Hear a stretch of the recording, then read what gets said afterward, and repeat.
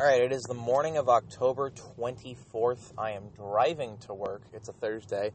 It's about 7:40 in the morning right now. I am stuck in the greater Boston traffic. I weighed in at 281 pounds this morning. I was weighing in at 284 last night before eating, and then I proceeded to eat. I didn't eat the 20 ounces of ground beef that I had. I ate about 3 ounces of that. And then I ate terrible. I ate about 8 ounces of cheese and about 6 ounces of salami, which is just awful for me. I got didn't digest that very well, we'll say. I think I have to cut out salami and pepperoni and those cured kind of meats altogether.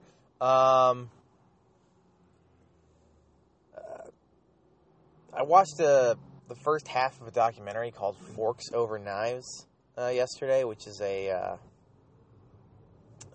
health documentary on Netflix. Apparently it came out in 2011, and it's trying to sell people on a whole foods plant-based diet, essentially by arguing that meat or that animal products are a carcinogen.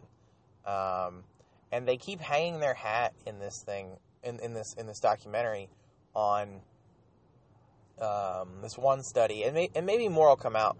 And they did a whole bunch of different epidemiology studies from all over the globe, comparing different groups of people.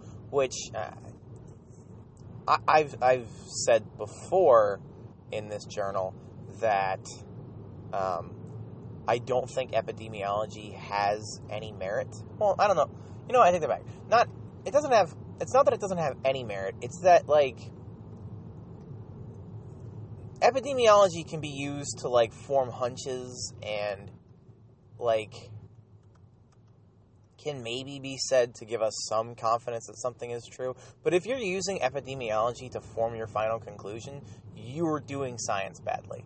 Because you don't have a true controlled experiment. It's bad. It's just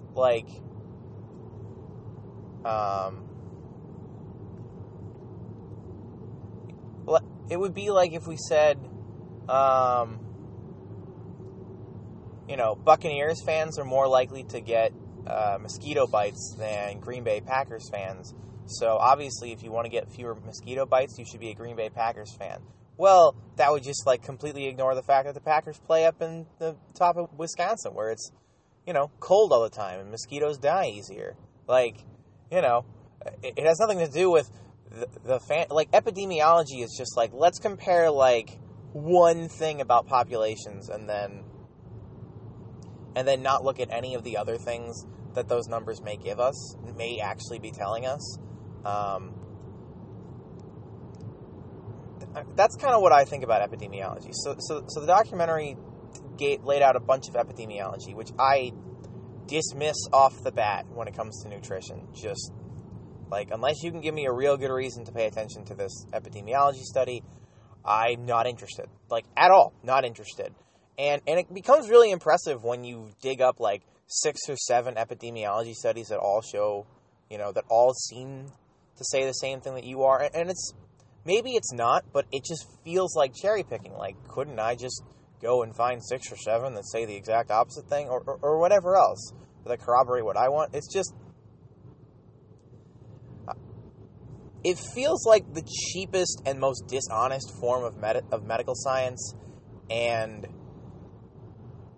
it feels like it's completely overused. But anyway, they hung their hat primarily, and the actual study that they've been hanging their hat on so far is this one where they found that there's a strong correlation between rats that they feed dairy proteins to and rats that they don't feed dairy protein to. They didn't really say what they were feeding the rest of the rats. They were just saying, what the rest of their diet was. But they're saying, it's 20% dairy protein versus the control, and the control was a 5% dairy protein. And they were just liver cancer was higher in the one that had 20% dairy protein. So therefore, animal proteins must cause cancer. Like, okay, that's terrible to boot. You know, because the same guy who's doing this study, as he's going over the, as he's going over, as he's giving his interview to the documentarians, is saying, I was looking forever, and then I realized nutrition is not just one thing; it's a whole symphony of things, and nutrition is the tying together of everything that you're doing, and it's not just this one thing. Okay, all right.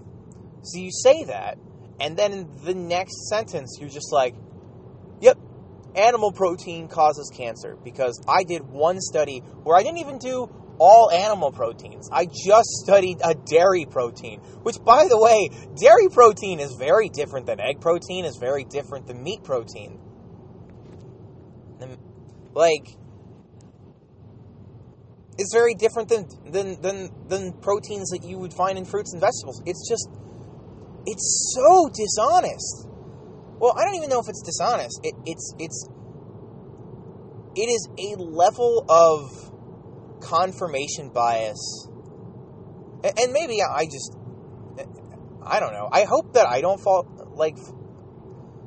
suffer from confirmation bias when I go and do my own research on these things, but it feels like a level of confirmation bias so bright that just I don't know. I was trying to make an analogy there. I don't really have one. It's just an incredible amount of confirmation bias there.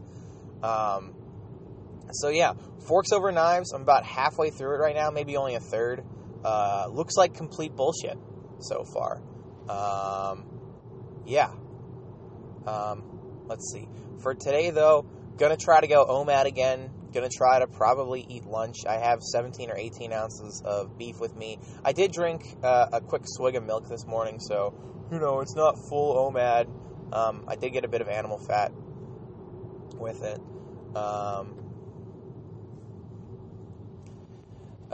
With that, obviously, as just a quick energy boost.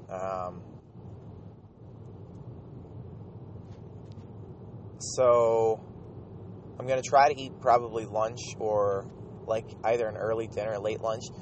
I think it's probably good to not to eat outside of regular meal times. I might just eat around 3. Who knows? But yeah, ate last night from about 7 p.m. to 10 p.m. And I still managed to lose 3 pounds overnight. So pretty wild.